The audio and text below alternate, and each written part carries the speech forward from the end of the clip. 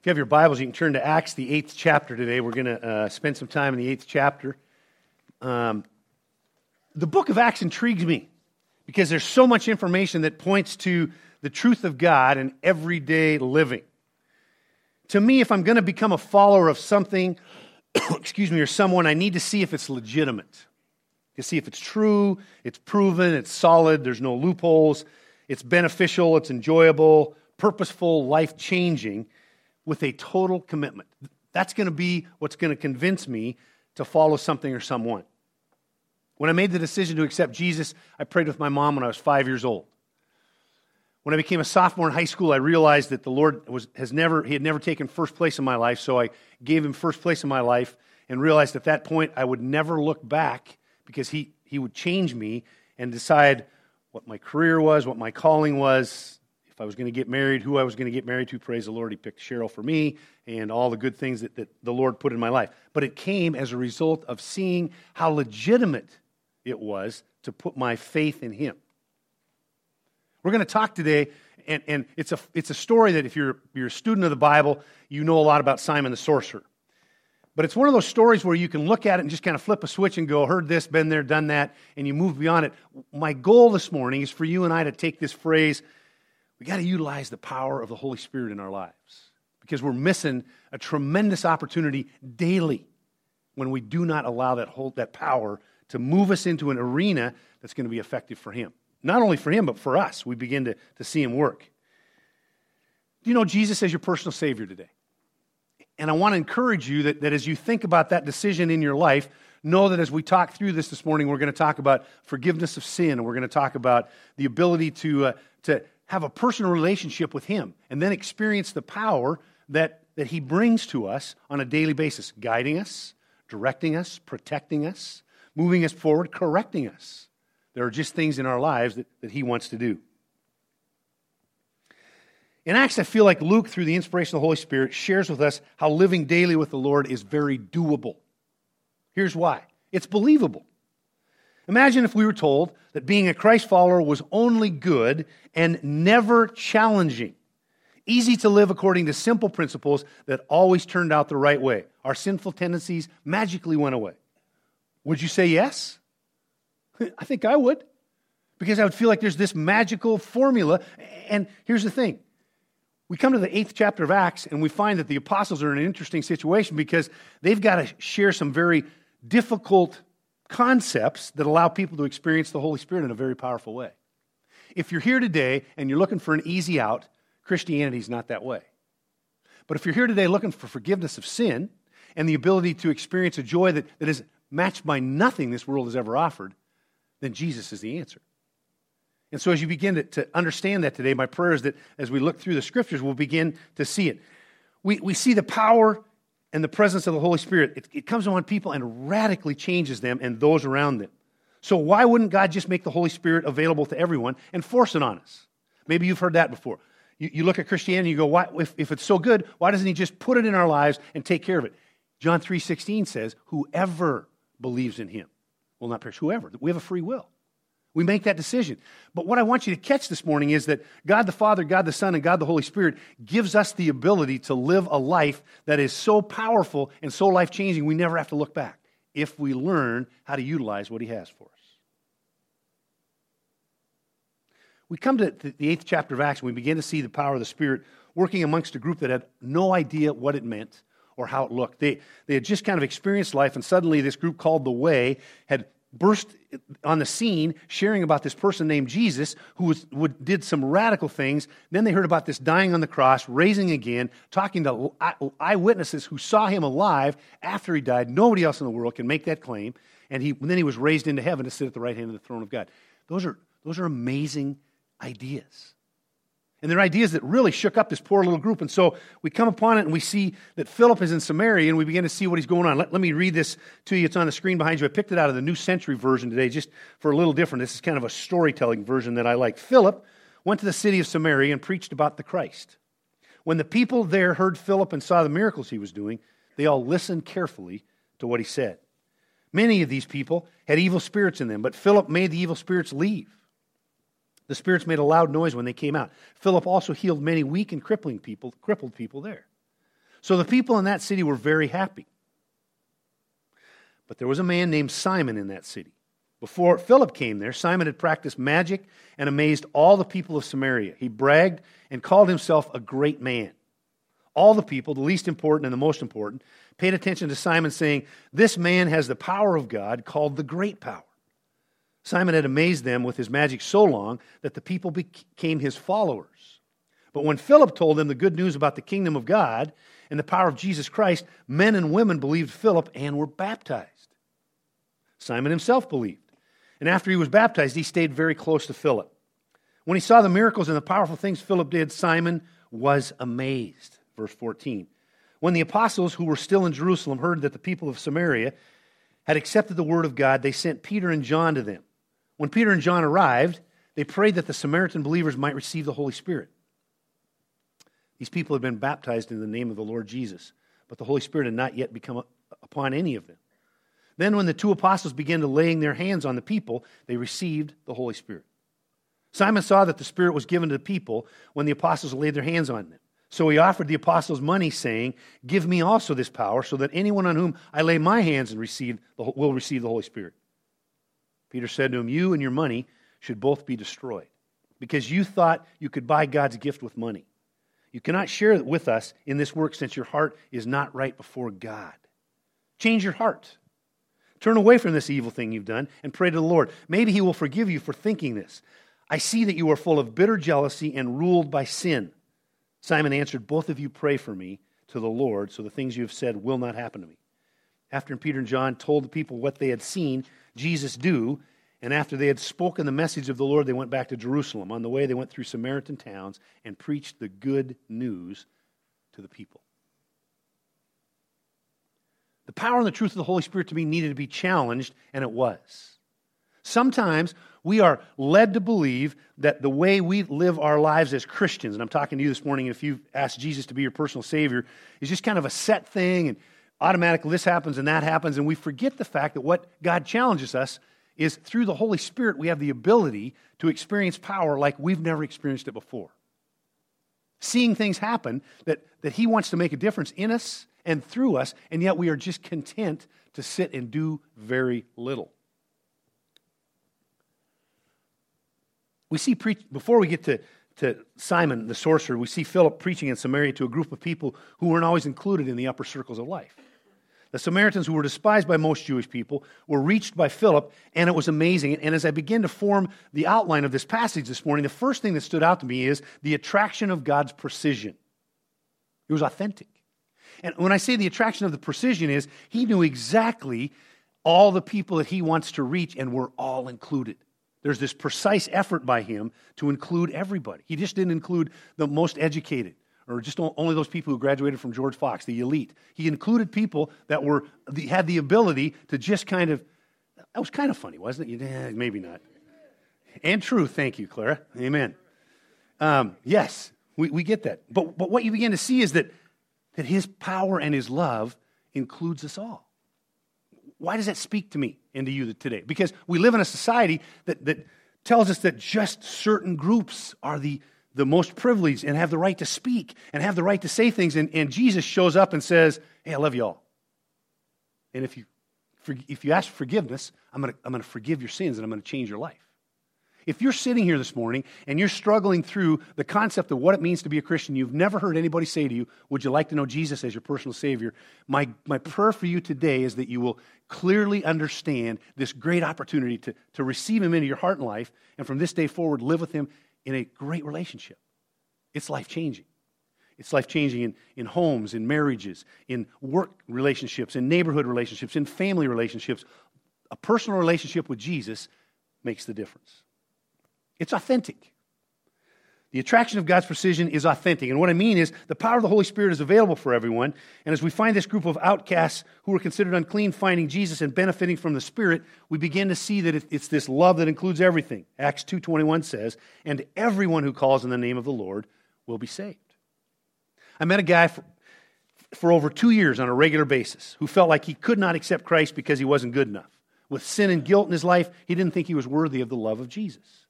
Titus 2:11 says, "For the grace of God that brings salvation has appeared to all men." It's authentic.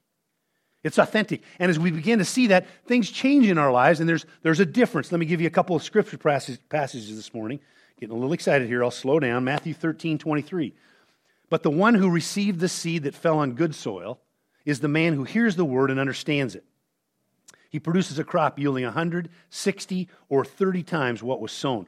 We want to start with the authentic part of knowing God, showing what happens when we know Jesus. We become his disciples that produce other believers. The authenticity of Christ and his promise of salvation, along with the power of the Holy Spirit, makes a difference in all of our lives. And so as you and I take this simple part of Acts 8, a simple story that we've studied many times, we begin to see that the authenticity is like nothing the world can offer us. And as we step out there, the problems we have, we come to know God, and that authentic relationship begins to change who we are and what we do. Acts 2:41, those who accepted his message were baptized, and about 3,000 were added to their number that day. There's a power, and there's love, and there's hope in the message that God gives through his Son and the Holy Spirit. Let me read that again. There's power and love and hope in the message that God gives us through his Son and the Holy Spirit. Have you experienced that love and that power this morning? Early in my ministry, I had a young man come to my youth group.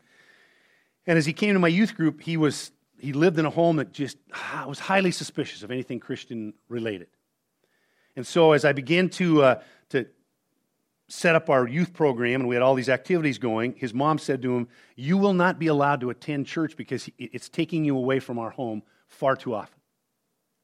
And he was just kind of getting to know us. So he came to me and said, "This is what's happening." And I said, "You need to honor your mom's request. You need to go home and you need to say, 'Mom, I love you. I will do whatever you want me to do. And if there's times I can fit in with the youth group, I'd like to.'" And when his mom heard this, she sent him right back. And the very next time he came, he accepted Jesus as his personal Savior. He is now a teacher in a Christian school. He actually was a coach for a while in college and in track. And he had Heidi as one of his athletes, and she remembered that he would encourage her with scripture verses. But I say that to you today to tell you that the authentic part of the message of God changes lives. We're going to get to the third point in a minute, always. So if you're struggling in your faith this morning, I want to challenge you, as I challenge myself, to take the power of the Holy Spirit and just utilize it to get me off of the dime, to get me going again if I'm just simply sitting here and worrying about all my problems. Oh, this is happening and this is happening. We got power. And that power wants to move us into arenas where we can see him at work.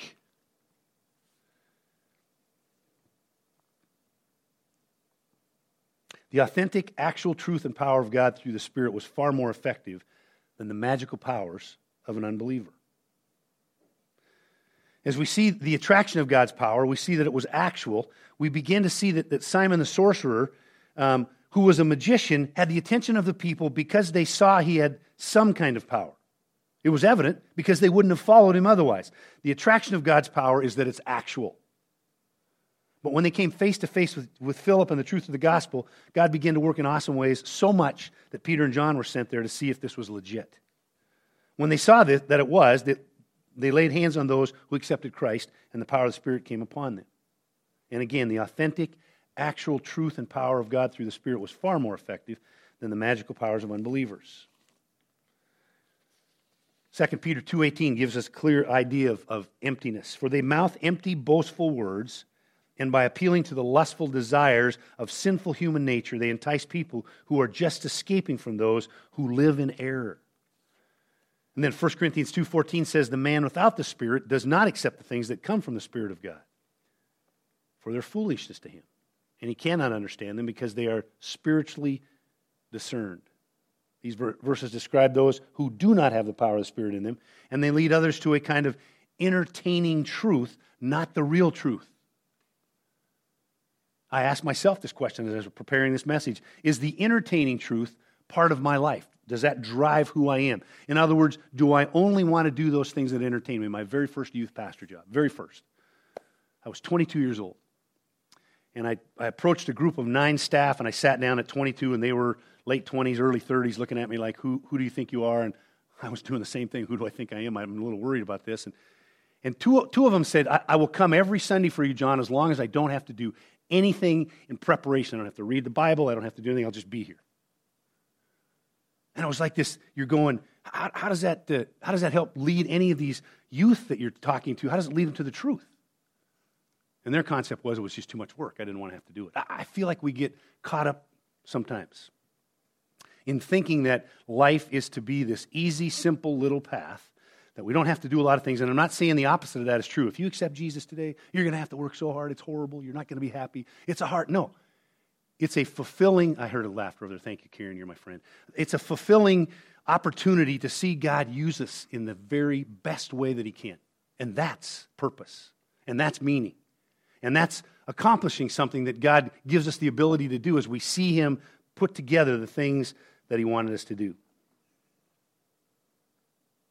It's actual. And as we see that, we see in Acts 8 that there was this actual presence of God that showed his power to people who were confused and not sure which direction to go. And he began to enter in and say, hey, even the things that you thought were powerful, this God little g of the ages who had magical powers, means nothing when Jesus changes your life. I thought for a long time about what that would look like in our society today. And I asked myself, so what would the magician and the magical things be? It would be more of an attraction of, to me, things that kind of become our idols, that we say are so important. If it's wealth, if it's a certain type of lifestyle, if it's a certain avenue that I follow and it becomes my whole goal, this is all I'm going to do, and this is where he begins to lose the ability for us to see in a wider perspective what he wants to do with us. Those are all things good as they're connected to God. But outside of God, they just literally become kind of a power that drives us in a direction that really amounts to nothing. They mouth empty words, that verse of Scripture said. The third thing that I see this morning is the attraction of God's presence. The attraction of God's presence, and it's always. First, we get to the part where Simon kind of challenges the disciples in a major way. Verse 18 and 19 says, Simon saw that the Spirit was given to people when the apostles laid their hands on them. So he offered the apostles money, saying, give me also this power, so that anyone on whom I lay my hands will receive the Holy Spirit. All of a sudden, Simon sees a way into the message that Philip has been sharing that will benefit Simon in a significant way. God's power that will bring profit to him in the wrong manner. And this is where you begin to see that message, that authentic, actual message of God is always the same as we go on. 2 Corinthians 4:4 says this, the God of this age has blinded the minds of unbelievers, so they cannot see the light of the gospel of the glory of Christ, who is the image of God. What scares me this morning is how many of us are blinded by gods of this age, steering us down paths that lead to destruction. The seduction of the world leads us to a way of living, and then it blinds us to God's truth. The message of Acts is very similar all the way through the book. And a lot of it talks about repent. Turn from your wicked ways. Begin to find the power of God in your life. And if it becomes too much, some people kind of go, I'm tired of that verse and chorus.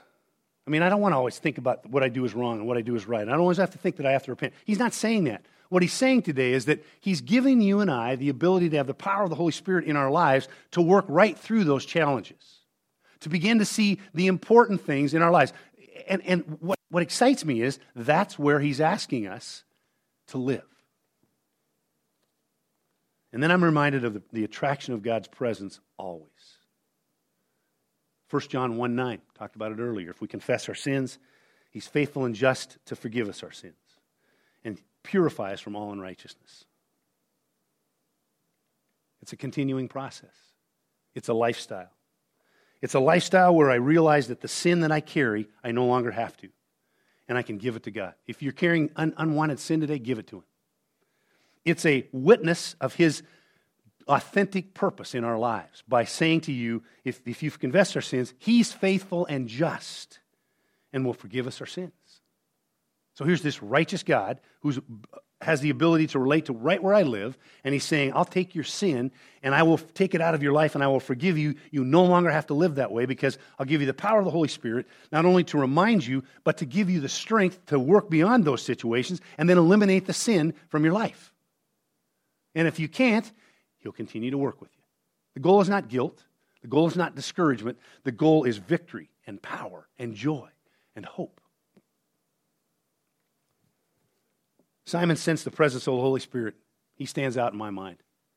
And right away, when he realized what he'd done, he went right to Peter and John and he said, would you pray for me so the Lord can work with me? I called that in the first service accountability.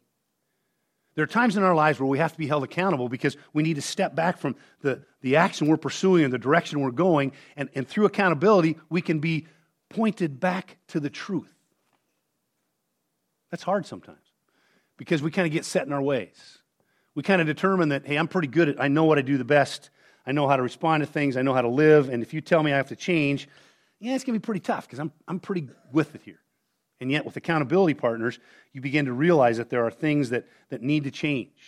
And in my lifestyle or my lifetime, the different accountability partners I've had have been very helpful to me because they'll point me, that we'll study the Word, and then we'll really get into it, and then we'll say, hey, how does it apply to our lives? And we begin to see this is how it makes a difference. This morning, I want to use the application in a couple of ways. And it's the 16th and 17th verses of Romans 1. If you did any Bible memory programs, you always memorize Romans 1:16. I'm going to ask you to do me a favor today, because just to make sure you're awake, let's read these two verses out loud together as they're on the screen. Would you read them with me? Let's go.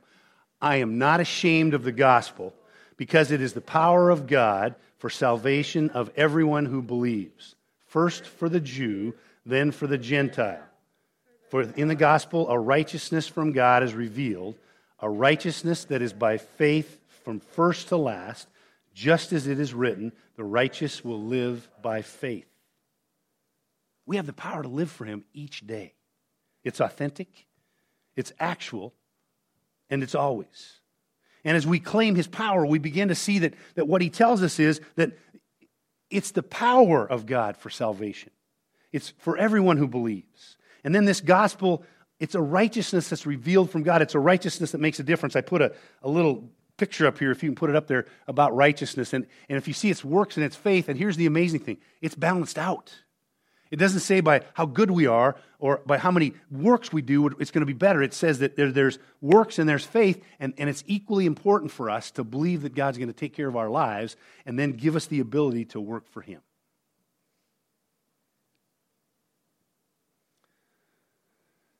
Presence of God's power precisely. His power and His presence make such a difference for you and me. Here's how I want to finish our time together. I feel like I can get lost in understanding what it means. And I'm going to show you this in just a second. Matt's going to put this up there. But I've been watching the Wimbledon Championships. It's fun to watch tennis. I watch it once in a while. And there's one particular referee or position that fascinates me. And it's right at the end of the, he can put it up there now, right at the end of this guy or this gal's job is to watch the serve and the line. So when you, 9 times out of 10, the camera angle shows you the serve, and as it comes through, this guy will either point left or right. And he stands, this is his stance through the whole match. Here's what amazes me about this position. Some of those serves are coming at 130 miles an hour. They don't move. The guy stands there, and the ball hits right here, and he's just sitting right here. I'm telling you, I could never apply for that job. I'm jumping all over. The thing comes 10 feet from me, I'm going to dive under it for cover. That's 120 miles an hour. This guy just simply, and I watched a whole bunch of them as I watched it. They don't move. They just point this way, they point this way, and the ball hits right there. Here's how I liken it to Christianity. You knew I was going to get there some point. I feel like sometimes we are sitting right here in our lives, and I'm not saying the guy's not clueless. I'm saying he's focused, but we're focused on so many things that we're doing that we miss the opportunities to make a difference, and things are popping around us. We're not even moving because we've become immune to what they're doing to our lives. And so I want to challenge you today in your walk with Christ to literally say, would you make me so much more aware of how I need to utilize the power of the Holy Spirit in my life? Because there are things in my life that God wants to change. And He's only going to change them by the ability that I have to see His power at work in my heart and my life. 2 weeks ago, the Lord gave me the phrase, don't give the devil a foothold. This morning, He just kept impressing upon me this week, utilize God's power in your life. Instead of an invitation and a response this morning, I want to challenge you to see that God will bless you in such a powerful way this week that you'll notice differences in your life. Let's pray together as the worship team comes down. Lord, I pray today that you would take our time together this morning. Great worship. Sharing of great camp this week, and we've had chances to pray and read your word and just do a lot of things that point to you. But Lord, we know that that the Holy Spirit wants to be a part of our everyday living and our thought process and our habits and our lifestyles. And so this morning we pray that you would take the very things that you're talking to us about and help us to give them to you and see you use them in a great way. Lord, thank you for your love. Thanks for your presence here today. It's in your awesome name we pray. I want to encourage you this morning as God has been talking to you. If you want to grab somebody at the end of the service, you want to find me or one of the staff, we'd love to pray with you as you just kind of seek Him and the things that He wants to do in your life. I feel like we come for a reason. And as we come for a reason, the reason is to give the Holy Spirit just an opportunity to minister among us. And I think He's been here this morning, very present. But it's up to us as His members of His family to respond. And so that's how I'm praying today, that you will respond. I want to pray a blessing over our congregation this morning. Let's just pray together. Father, I pray that you would this morning fill each of us with your power. You would fill each person, each individual person, with just a sense of your power and your presence in a way that they've never felt before, taking care of hurts and problems and concerns and anxiety. And Lord, heal where healing needs to take place. I pray for marriages this morning. And I pray for relationships, that you would be such a powerful influence in our homes and in our marriages and in our relationships that we will sense your love in a new way. And again, hurts will be healed. And I pray for your power and your presence to be with us as we leave this place in our neighborhoods and in our cities and in our communities and wherever you put us, that we will be bold for you as we see your power change the way we think and live. Thanks, Lord. Thanks for your love. It's in your awesome name we pray.